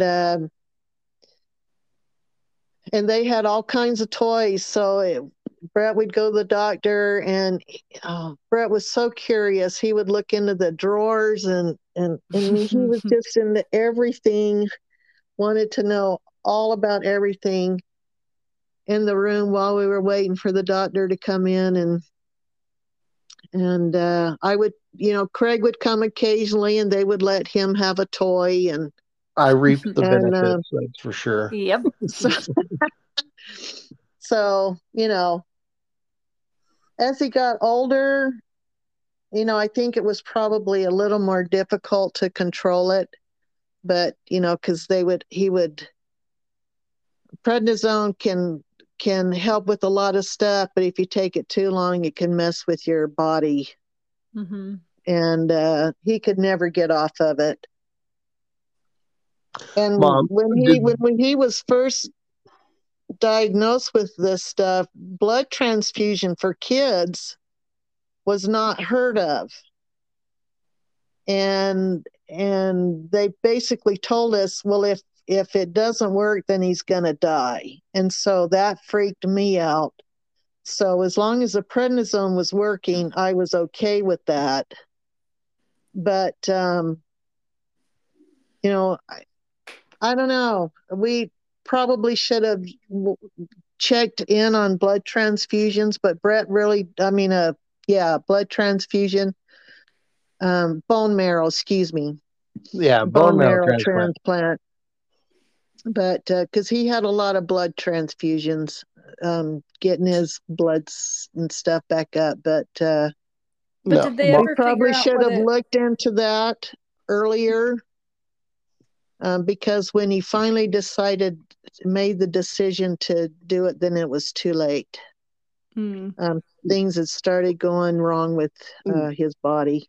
So, yeah, Mom. I think Cammy, what you were going to ask was, did they actually find a diagnosis to what it was? Yeah. Yeah, it was called Black Fan Diamond Syndrome or Diamond Black Fan Syndrome. Both of these were two doctors, and so it's which doctor you wanted to put first. But anyway, Brett didn't produce enough red blood cells, or the red blood cells that he had weren't working right, and so the prednisone would help with that. yeah, and then periodically, that's when they would do if his counts were too low, they would do a blood They'd do a transfusion. blood transfusion. Yeah. Yeah, and if I correct me if I'm wrong, when you said earlier, you said it was unheard of. You said blood transfusion, but I think you're meaning the bone marrow Yeah, transplant. bone marrow. Yeah, Yeah. The in bone kids marrows, with I don't know if they were real basic. They just, you just didn't do that with kids. It Yeah. was from what the doctor was telling me. I said, let's just see how the prednisone works. And then, if that's not working well, we can include blood transfusions. And then worst case scenario would be the bone marrow. And so for us, it was always that's the worst case scenario. And then, come to find out was probably what should have happened, but didn't. And then it was, like I say, it was too late when he decided, for himself that he wanted to have that done. So yeah, I think it was so.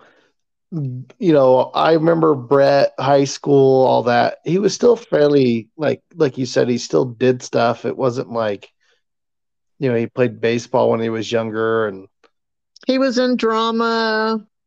yeah, like Yeah. he still did a lot of stuff. I just I mean, remember not going. I don't remember him going to the hospital as much in that age no, range. no. It And wasn't until when we got back to Utah, nobody had heard of this. So, it took a couple of doctors and going going back to primaries to try to get him on some kind of a regiment. Um, so yeah,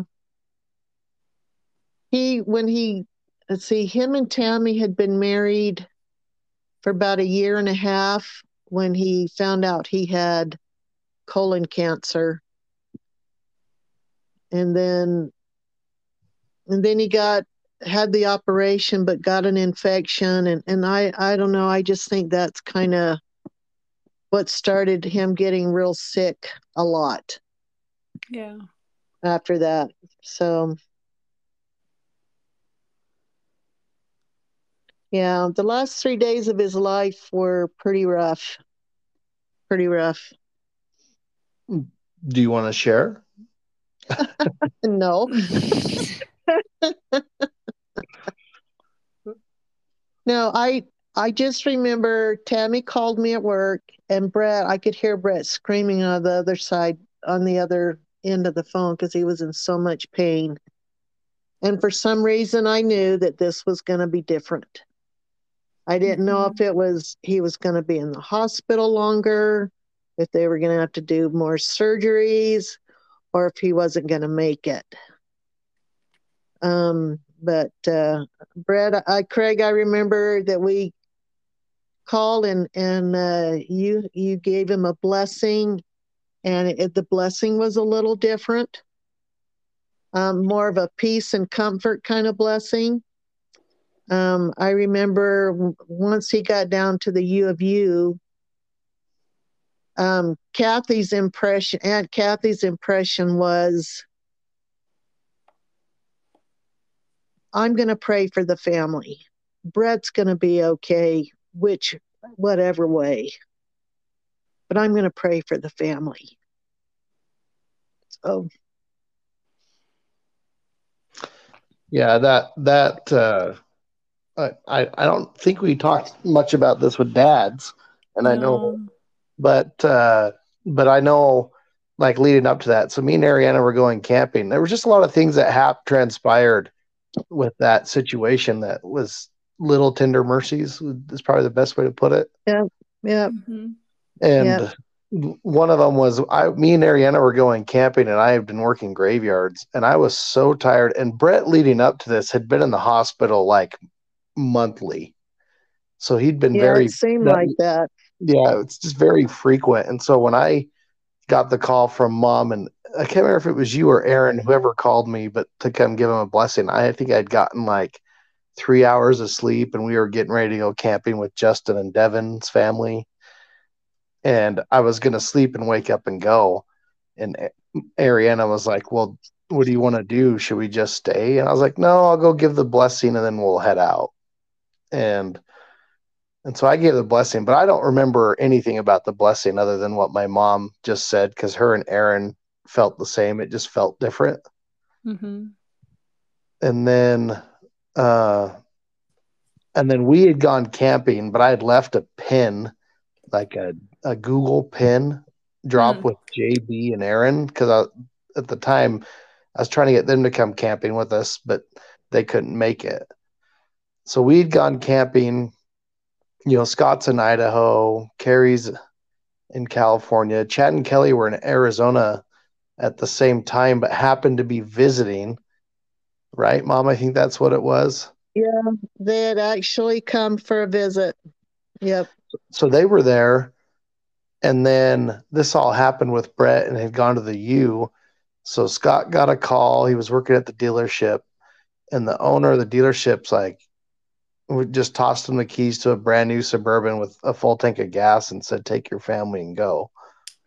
And so that had happened. And then JB somehow got a hold of the Uinta Forest Service lady. And somehow, based off the pin and the description of my truck and trailer, I got a note on my front trailer saying, your brother-in-law, BJ, says your brother is in the U of U of intensive care. And so somehow they got a note to me that was going on. Anyways, there's just a lot of things. And then Uncle Doug had gotten Carrie flown out, and we missed having Alan and Michelle there. But there was just a lot of things, Cammie, that happened that it was like, what the heck's, like, it was different. Yeah, it definitely was different.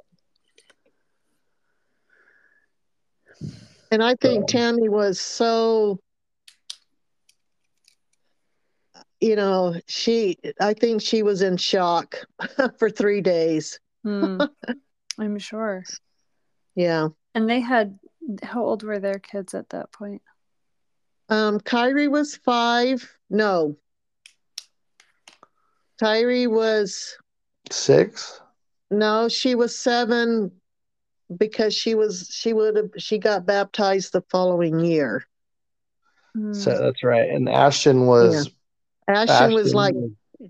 was going to be turning 2. Yeah. So. Wow. Yeah, that was it was intense. We still had a lot of laughter too. We did reminiscing.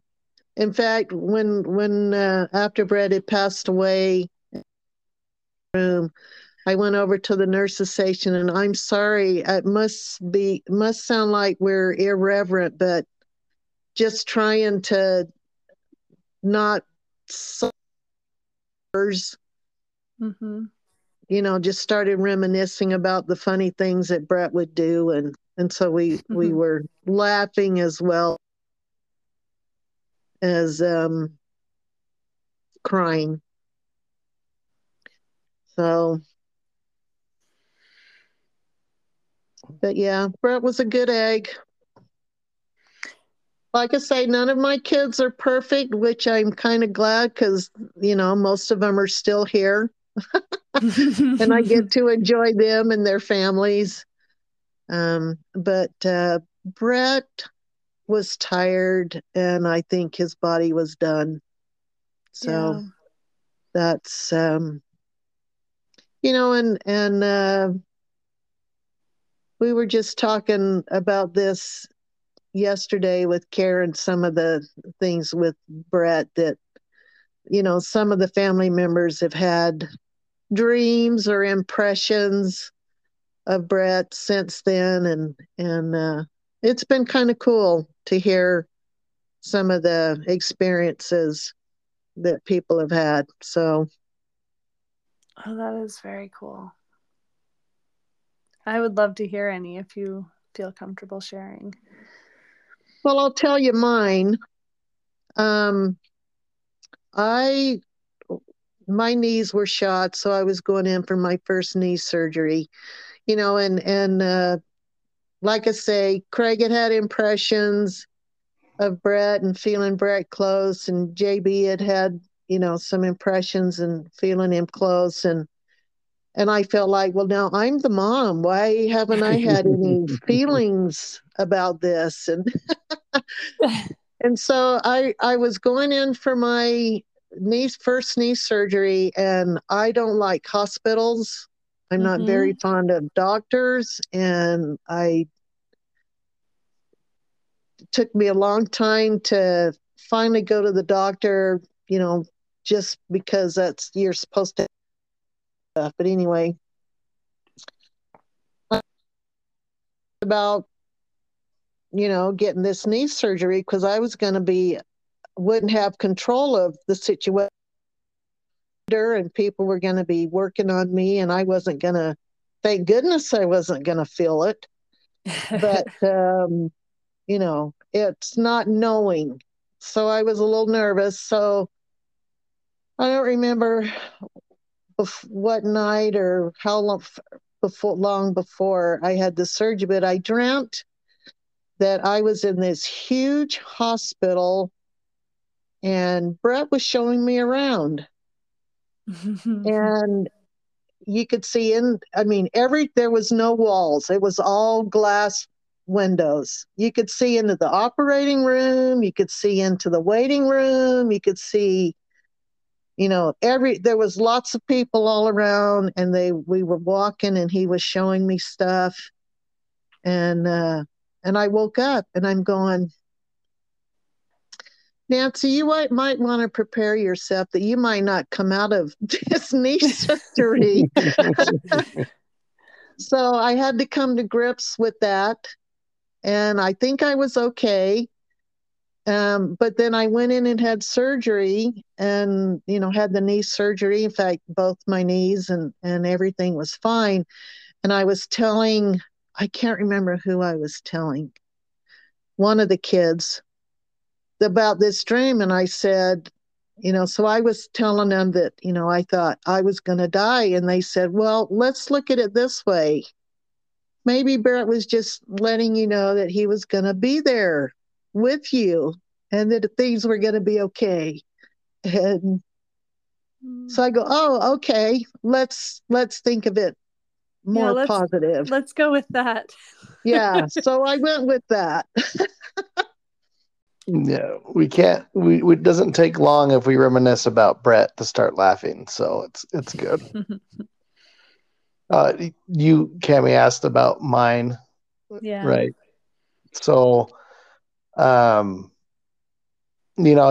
did, that hospital trip, it did just feel different. There was just other things that even happened with one of mine and Ariana's he's not so little now, Riggs isn't, but he just had little things, impressions when we were driving home from camping that week, because we didn't really tell the kids why we were leaving camping. We just told them we needed to go, and Riggs had these little impressions like Aunt Tammy will be okay, but we never said anything about Tammy. And then the other one for him was Scott's kids were at Aaron and JB's house because Scott had come down and left the kids with Aaron and JB's kids at their house. And then I was going to go drop my trailer off so Ariana could take our kids home. And then I took JB's brother's car up to Salt Lake to see Brett. But so me and Ariana had talked about this, but I mean, and Riggs was, I don't know, Mom, Riggs and Ashton are about the same age. So it would have been about 2, right? Yeah, he was 2. Yeah. And Riggs had said, I see Sydney and Jackson. And again, he had no idea what the plan was, but he just knew somehow what was going on. So that blew our mind a little bit. Yeah. But then for me, it was actually after Brett had passed away. I think it was that night me and Ariana were driving home, and have you guys know the song "In Christ Alone"? I'm sure, Cammie, have you heard that one before? I don't think I have. Owl City does a version on it on YouTube, but it's called "In Christ Alone." But at one part it says, and until he comes or calls me home, in Christ I'll stand. Anyways, we were listening to this song, and I just had this very strong impression that Brett was giving me a hug. Oh. And that he went home. He got called home. So that was okay with me. It's sad. I think we've talked about this, Mom, before, but it is sad that Brett had to leave us and his kids and his wife. But I've ever since then, I've always felt that he's where he's needed to be. So yeah, I agree. Yeah, thanks, Mom, for sharing. I know that's probably not the easiest thing. Yeah. That's tender. Well, I figured that I would be enough in control. It's been, since 2017 that I'd be okay, but yeah, it does come flooding back. Which is okay. Emotions. Yeah. Yeah. I mean, I think anyone who has a child die, like, I can't even imagine how hard that is. Brett was living in Brigham City at the time. Our Ward family didn't really know. Only a few people really knew. But my work family, they were incredible. They were really good to our family. And so was all the extended family. They were just incredible. And I felt the love and the prayers of everybody in the family. So yeah, there was a lot. Well, then it was, well, Cammie, I mean, I'm sure you guys did too. Everybody was pretty well informed. That's one thing that's really nice that we love about the Price family, is that stuff gets conveyed fairly well. Boy, as soon as, I was still kind of reeling from, we had just left Brett and going home and, just still not shocked, but numb. And boy, Scott went right to Facebook and, said he had just lost his brother. So the next morning, my sisters text me and go, Nancy, am I hearing correctly? Or am I reading this correctly? And so I had to, apologize and say, yeah, had to kind of tell them what had happened and that I was just not even thinking about Facebook or anything like that. But I'm glad that, Scott put it on Facebook. Yeah. And in some ways it is nice that he did that so you didn't have to. And obviously you would eventually, but that's hard. Yeah. I mean, in a retrospect too, like that, like you said, Mom, that was hard to maybe explain, but at the same time, it was fairly quick, like from Brett being in the hospital to him passing. Like I don't remember it being that long. I think he went in on a Friday, and then Yeah, was and it he passed Tuesday, away on Monday. Monday? Yeah. So I mean, Well, relatively to be honest, I think he was already gone. It was just the life life support. support was Yeah. keeping him breathing. But it Yeah. was, it was hard to let go, and Tammy needed to make that decision, because she was his wife, and we just wanted her to know that we were going to rally around her and support her and her decisions, that she made. So, but we all, there was prayers said, and it was the right time and the right thing to do. Yeah. He didn't want to die. I don't think any of us really want to, but I just think his body was done. Yeah. So Yeah. And there's some good memories even within that though. Like, right, there's, even though it was sad, but the rallying and the things that happened, like I think that's what's surprising about that situation, or any situation, anytime we lose anybody. And Cammy, you made it right. Like, even though me and my mom lost the same person, losing a child is different than losing your brother. Like, Mm-hmm. that's a whole another ball of wax. But losing anybody, like, I guess that's the thing, is there's all I have always felt like, for the most part, there's good in some of those situations. Maybe not every situation, if but Yeah. in Brett's case, there was a lot of good things that happened. So, any memories of G&G that you want to share? oh, I have 40 some odd memories of Chi. Well, like I say, I felt immediately welcomed into the family. I was very nervous, but you know, always knew that I was loved by Glenn's parents. We lived with them um, a couple of times, and transitioning. Sometimes they weren't the easiest, but again, I knew I was loved. I knew my kids were loved, and you know they were always with their hugs and their counsel, and dad's hugs. And so I kind of feel like, and I don't know, I always called them mom and dad, because, and I don't know, hopefully the siblings were okay with that, because my parents were 1,000 miles away, 2,000 miles away. And so we received counsel and guidance and blessings, and from mom and dad Price. So they were the example that I wanted for my family. So Glenn's mom saw the best and the worst for me. So I do have a rebellious spirit, and I try to keep it at bay, but every once in a while it does surface. And It's all that hard rock you listen to.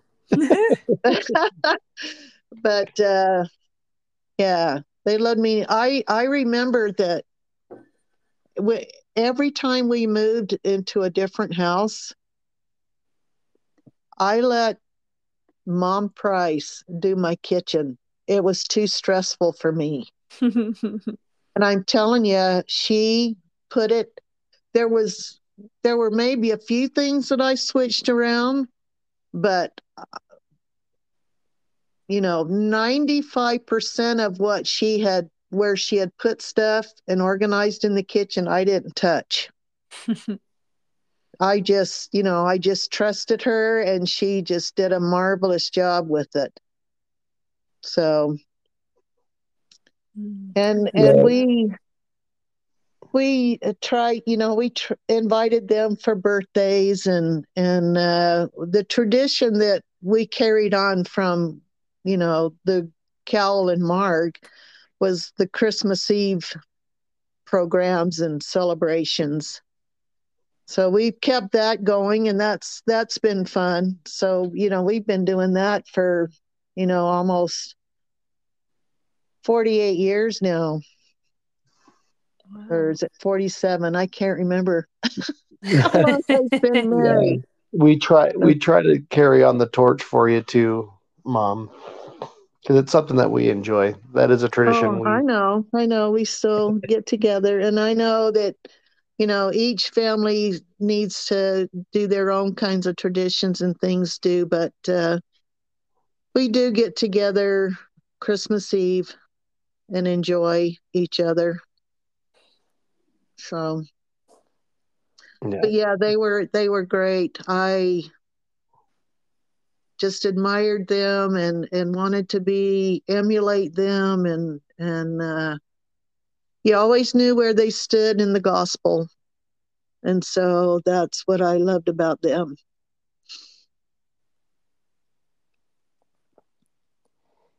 Yeah, they were pretty solid. They were pretty solid. And I have to apologize. Go ahead. Oh, Mom, I was going to say, I got to apologize. I was laughing earlier when you got emotional again, and you know how I am. I de-stress her by laughing. Greg, my mom does that. Well, I can't laugh and cry at the same time. You get the emotional, the crying side of me. But I remember Mom Price at that same family reunion with those pots and pans strapped around her arms and legs, and she comes banging out to that. I don't even remember the song, but I looked at her and I'm going, yeah, I gotta do that kind of stuff. Yeah. She was just, and her happy dance that she always did when she was super, super excited was so fun. So, yeah, lots of good memories. They were, like I say, they were patient with me and loved me no matter what. So, and that took a lot. Well, I'm sure it wasn't that bad, Mom. I'm sure. No. Yeah, cool peeps. Proud to be and always will be forever 18. Yeah,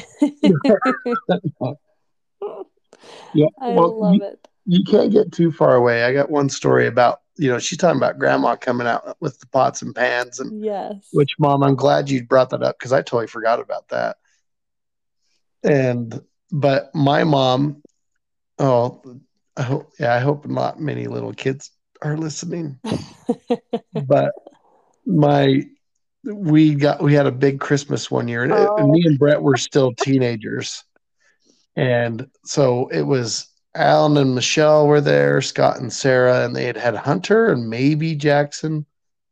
No, it was just Hunter. Just Hunter, yeah, and then Aaron and JB are married. So the first year with well, not the first year, but where a lot of new married ends, and Hunter, and here comes my mom busting in the front door in a Santa suit. Well, she lost the beard to the Santa suit, so she had stuffed plastic Walmart bags and then in a Walmart bag, and then strung the Walmart bag around her face as her beard. And she's dancing around, and we're all dying laughing. And wasn't Hunter scared? Yeah, I think so. I mean, it was hilarious. So, Mom, you got nice quirky traits too. It's all good. You are a party for sure. Well, and we've married into party people too, so it when we are all together, it's a party. I can only imagine. Like when you guys went to Las Vegas, I loved seeing the pictures because I could just imagine that you guys were having so much fun. Yeah, it's been fun. It's funny because every reunion, I think, so if you saw the Vegas one, Cammie, you saw us dancing. Mm-hmm. Yeah. So the funny thing is so when my mom was talking about Alan and Aaron doing like color guard. Yeah. So after they do like their performances at the end of the night, they just put music on, and this is like California, and so they'd get in a circle and people would go out and circle. dance. Yeah. Yeah. Well, Mom, did you go out in a dance circle? I did. She went and busted out the butterfly. Love it. So we do like to dance, but one of our other reunions too is we stayed by Bear Lake. They found this. It's called like the Old Schoolhouse Inn or something like that. That was Lava. Yeah, or Lava. That's right. And they had a gym, and everybody's getting ready for bed, kind of. And next thing we know, we someone puts on some music, and we ended up doing a dance party and a dance competition for like 2.5 hours. That's awesome. For no reason. Just happens. So it is a good time. So it sounds like Uncle Glenn has no rhythm but enjoys music. But then all of your kids, Aunt Nancy, can dance and have decent rhythm? Yeah, I think so. Yeah, Good. some form of rhythm. I think some people put it to better use than others. Yeah, we like to mess it. We like to mess around and call it dancing. That's what it is. Moving to the beat in some way. Yep. It's interpretive dance. There you go. Well, Aunt Nancy, is there anything else you want the Price family to know? I'm getting emotional, so I'll laugh. It's been a privilege to be a part of the family. And always, like I say, always when we get together, I feel the love. So thank you for accepting this wild and crazy girl. We appreciate you guys listening to the podcast. We look forward to interviewing all of you. And as Grandma Price would say, see you in the morning.